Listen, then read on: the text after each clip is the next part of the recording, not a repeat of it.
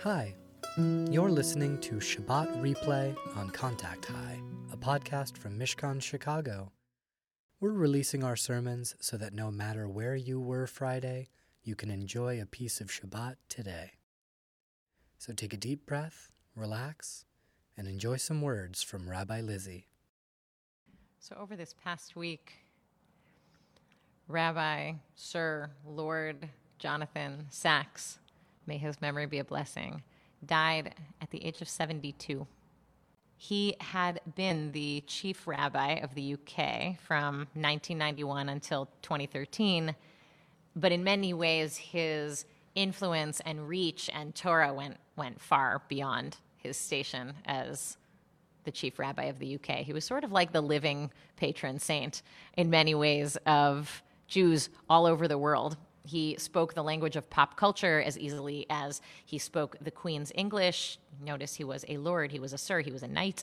As easily as he spoke yeshivish, sort of like could hang in the deeply traditional Orthodox world, while referencing scientific studies and philosophy. He authored many really good books. If you have a favorite among them, feel free to post in the chat.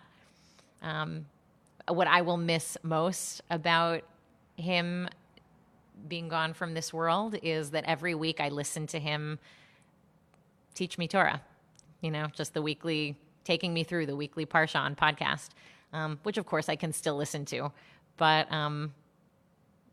he will be missed. He will be missed. Harav Yaakov Tzvi ben David Hirsch, Zichrono Livracha. I quoted him once, like 10 years back, and I don't remember who said it to me. I was standing with a group of knowledgeable, like maybe it was rabbinical students, maybe it was rabbis, maybe it was just Jews at Shul.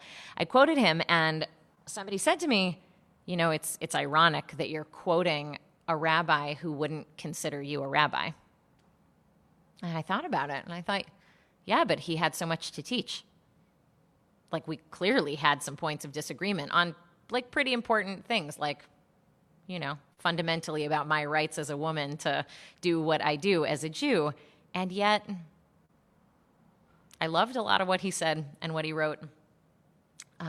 He wrote about the dignity of difference, about the role of Jews perfecting the world, his claim that each one of us has a piece of Judaism, like we are a letter in the scroll of the Torah.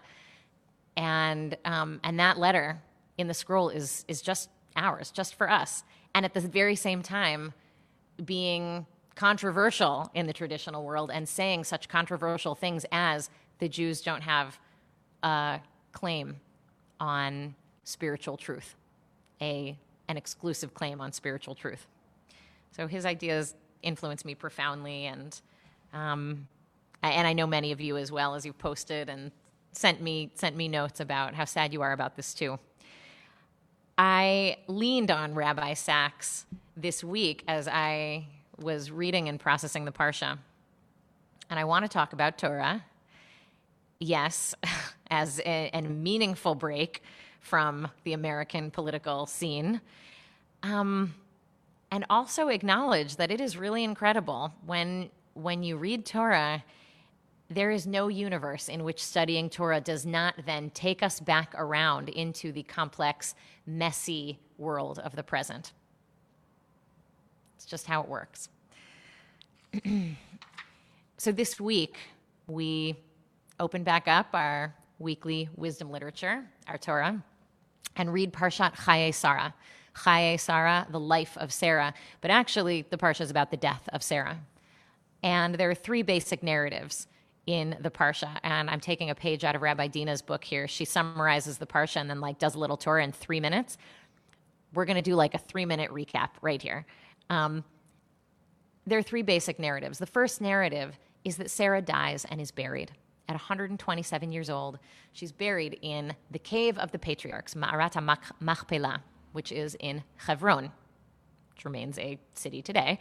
And the Torah goes to great pains to describe Abraham's purchase of the land for this burial site. After burying his wife, enter narrative 2, Abraham turns to the situation of his adult single son. who he needs to marry off. And Abraham appoints a servant to go find a wife for his son Isaac. And his servant brings home Rebekah. And as she's riding in on the camel with the servant, she sort of looks out into the distance and sees a guy. And she says, "Is that him?" And the servant says, "Yes." And she covers her face with her veil. And it says she fell off her camel. I don't know whether she got off her camel or fell off her camel or was knocked off her camel. This is often interpreted as she was just so struck by love. I have my questions about it, because we then learn he brought her into his tent. Isaac brought her into his tent, and he loved her. And it's the first place in the Torah where it talks about love, which is so romantic and beautiful, except you actually have no idea how she feels. You just know that Isaac loved her. Where he was coming from is actually very important. When he was coming up and she was coming in on the camel, he was coming from a place called Be'er L'chai Roi. The wellspring, L'chai of the life, L'roi, that sees me. And El Chai Roi, or El Roi, was what Hagar called God when she and Ishmael, this is a chapter back, were wandering in the wilderness, and she wondered if she would make it. So I'm going to say something about that in a moment. Okay, finally, third story. Abraham dies at 175. God rests his soul. He is gathered to his ancestors, and his two oldest sons, Ishmael and Isaac, come back together to bury him, along with Sarah, who is already buried in Ma'arat Machpelah, the cave of the patriarchs. And after that, Isaac moves back to the same place that he was coming from before, like way before when he met Rebekah, Be'er L'chai Roi. End scene. End Parsha. I love Genesis because it's all narrative, but there's so much to unpack. There's so much to unpack. And so Rabbi Sachs zeroes in on this place, Be'er L'chai Roi. The emphasis, it keeps appearing in the text. Why was Isaac so attached to this place? So before we go on, we have to remember a little bit of context that came from last week's Parsha. Two stories. The first is about Hagar. I mentioned it a second ago. Hagar was Abraham's other wife. She's sometimes referred to as the maidservant, the Egyptian Hagar, which translates to the stranger. But all signs point to Abraham loved this woman, had a child with her, Ishmael. And once his first wife, Sarah, gets pregnant, Sarah says to Abraham, Hagar and Ishmael have got to go. You may remember this story from Rosh Hashanah. We read it every year. And it pains Abraham greatly to send them away, but he eventually does. And they eventually settle in the place where she has this experience, this vision of God, where she says, because God saw me out here. She thought she was going to die, but God saw her and heard Ishmael and saved her. Be'er L'chai Roi. So the other story you may be familiar with, rather famous, is the binding of Isaac. This is the one where God, the character of God, says to Abraham, go take your son, your only son, the one whom you love, and take him up on a mountain and offer him as a sacrifice. And of course, at the last minute, there's a ram in the thicket, and Abraham slaughters the ram instead. But while the text is very clear that they went up the mountain together, Isaac and Abraham, the text does not say they came down together at the end of last week's Parsha. Isaac survives this, but it seems that something profound has changed in his relationship with his father. So Rabbi Shai Held, reading this week's Parsha, looks at this question, what's going on with this place? And he says that Isaac, recently traumatized by his father and having just lost his mother, you know what? He goes to find comfort in his father's other wife. That's where he's going. That's why he's going to Be'er L'chai Roi, where he knows Hagar and Ishmael are, because he knows they'll understand how he feels. He'll be comforted by them. But Rabbi Held says, not only that, he can also now offer a comfort that he wasn't able to offer before. Because it's only now, after this awful experience, being tied down on a rock and almost slaughtered by his revered father, that he could truly appreciate the sense of betrayal and sadness that Hagar and Ishmael must have felt when Abraham, her lover and her child's father, kicked them out of the house. And Isaac went to go find them and to cry with them and to hold each other and say, I'm sorry I wasn't there for you before, but I'm here now. I'm sorry about what happened to you. I'm sorry for what my parents did to you, and I'm here. This is all conjecture, of course. We have no idea why he went to Be'er L'chai Roi. None of this is in the pshat, in the plain reading of the text.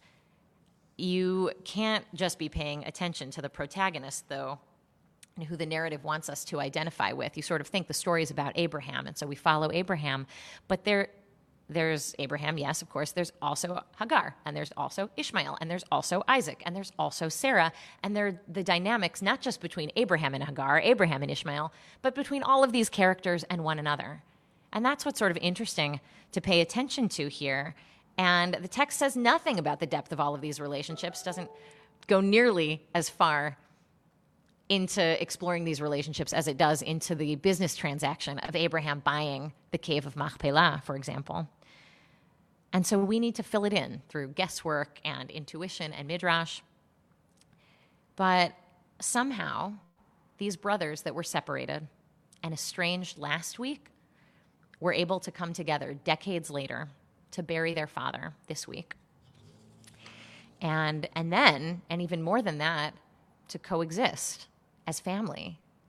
Like, what incredible bravery and vulnerability that must have taken, both of them, Ishmael and Isaac, and all of their families.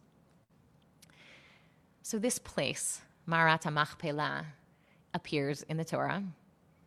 It is also an actual place on planet Earth, in the West Bank. The Cave of the Patriarchs is how it's referred to in English, Ma'arat Machpelah in Hebrew.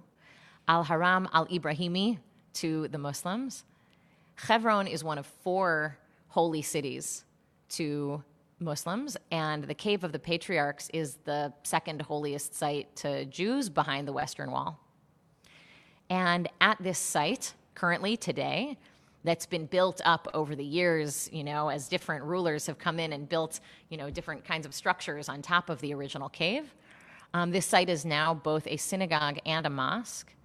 And given the demographics and the dynamics of the city of Hebron, and the history of violence there, specifically in prayer spaces committed by Jews and also Muslims, there are 10 days a year when Jews and non-Jews, Jews and non-Muslims are able to go to this site, to this actual place, Ma'arat Machpelah. Tomorrow on the calendar, is one of those days. And it always coincides with the reading of this Torah. I wanted to just notice this out loud this week. This isn't the first drash in which I've touched on or talked about Israel. I don't do it regularly.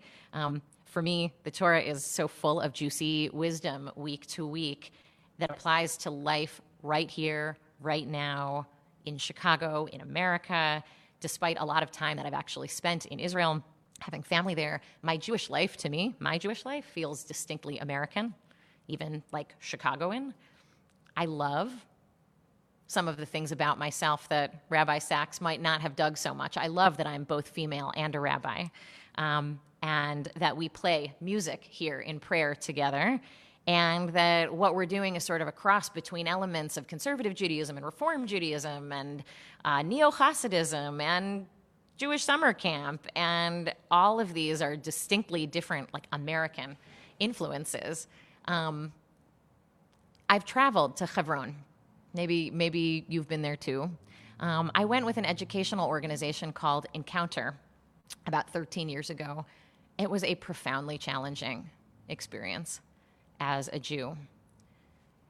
the biblical stories, like the one that we read today, that we read this weekend, that undergird the Jewish people's relationship, historic, ancient relationship to the land of Israel, these stories are now inherently political because they happened on land, and land that over thousands of years from the time the Torah was written to the present, Arab settlement all over the land that the Bible describes, and that is part of the state of Israel and the West Bank and Gaza, which are now under Israel's jurisdiction.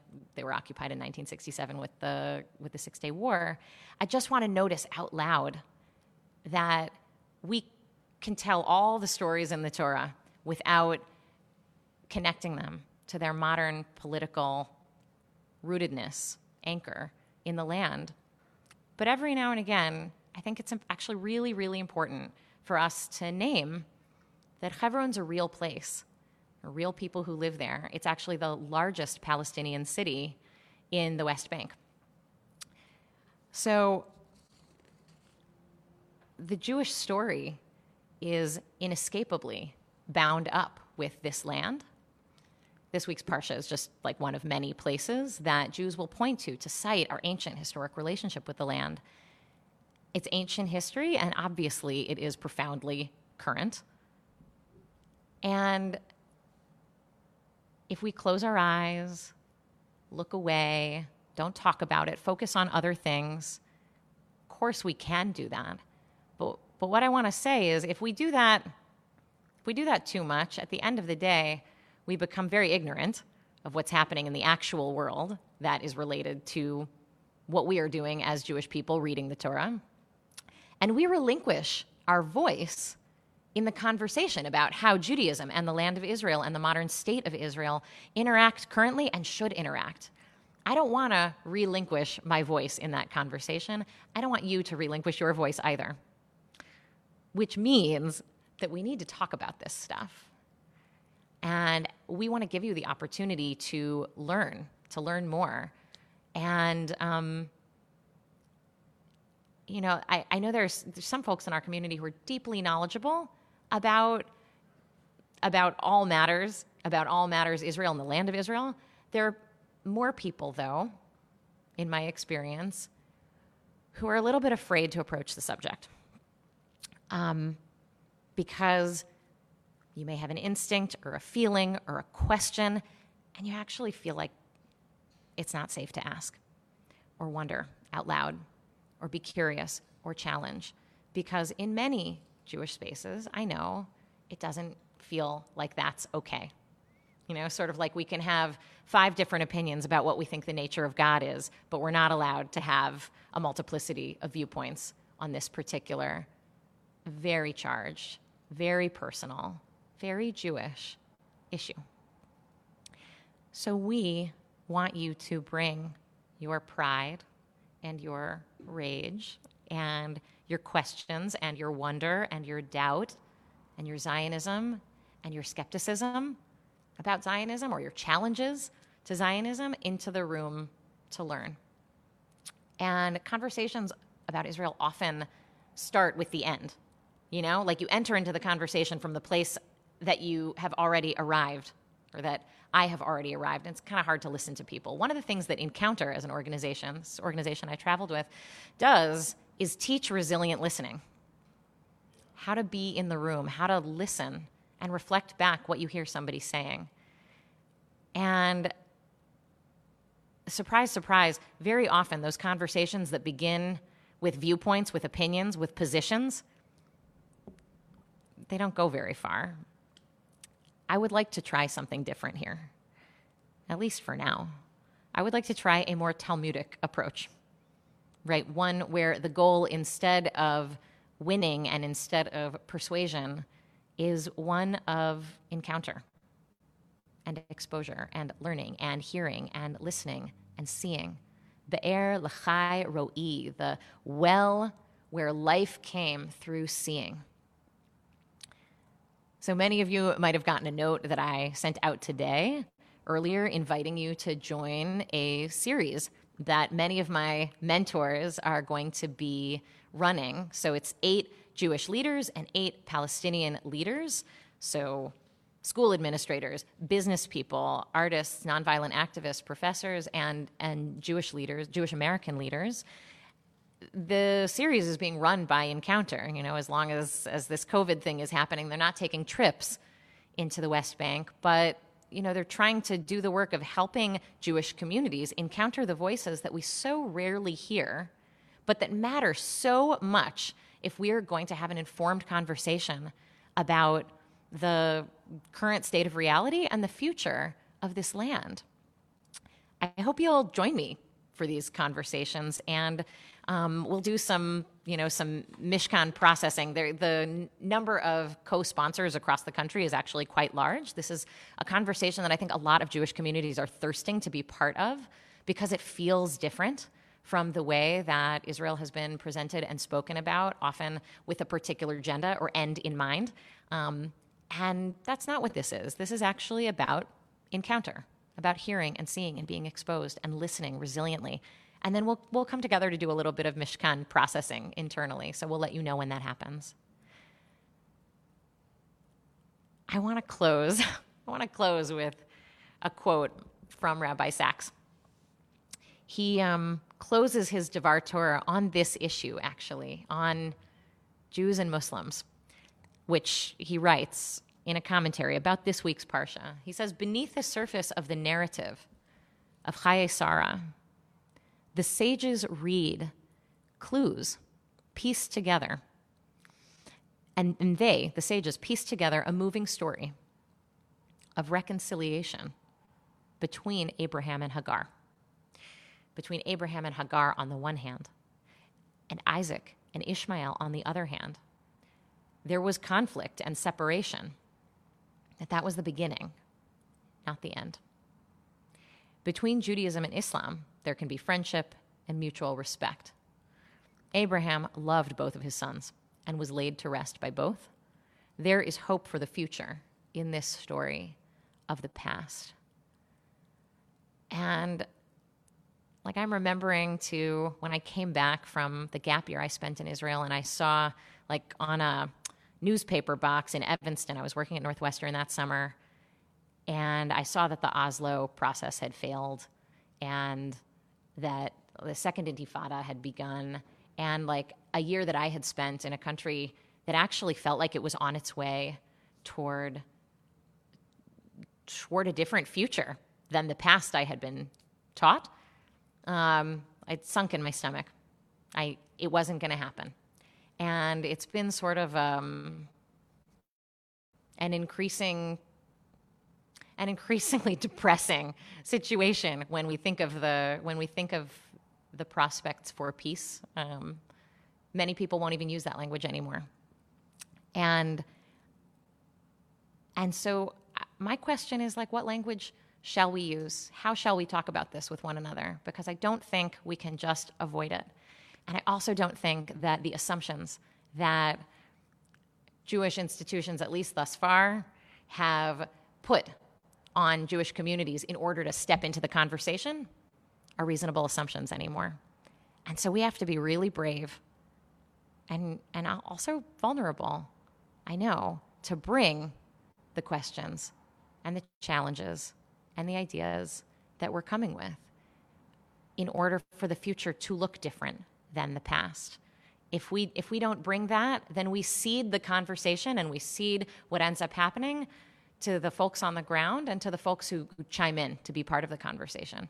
I don't want us to give away that voice.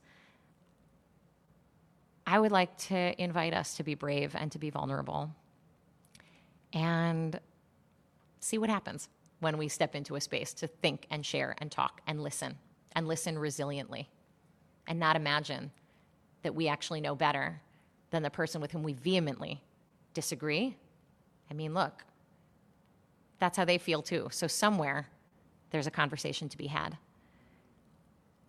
I'm hoping that we can surprise ourselves and one another the way that Isaac and Ishmael surprise us at the end of the story and maybe surprise themselves and their families.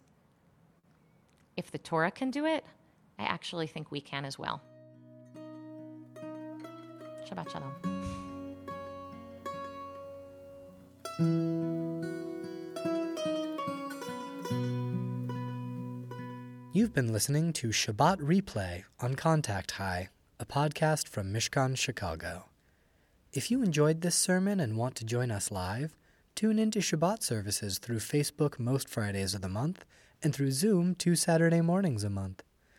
Our schedule of services and programs can be found at mishkanchicago.org/events, where there's also a link to donate and support our work. And you can visit us on Facebook or Instagram at Mishkan Chicago. Until then, please feel free to subscribe and leave us a review. As always, we want to hear from you. This episode has been brought to you by me, Zach Weinberg, our editor and producer, Hannah Rehak, our rabbinical team, Rabbis Lizzie Heidemann and Dina Cowens, and our director of communications, Ashley Donahue. On behalf of Teen Mishkan, thanks for tuning in.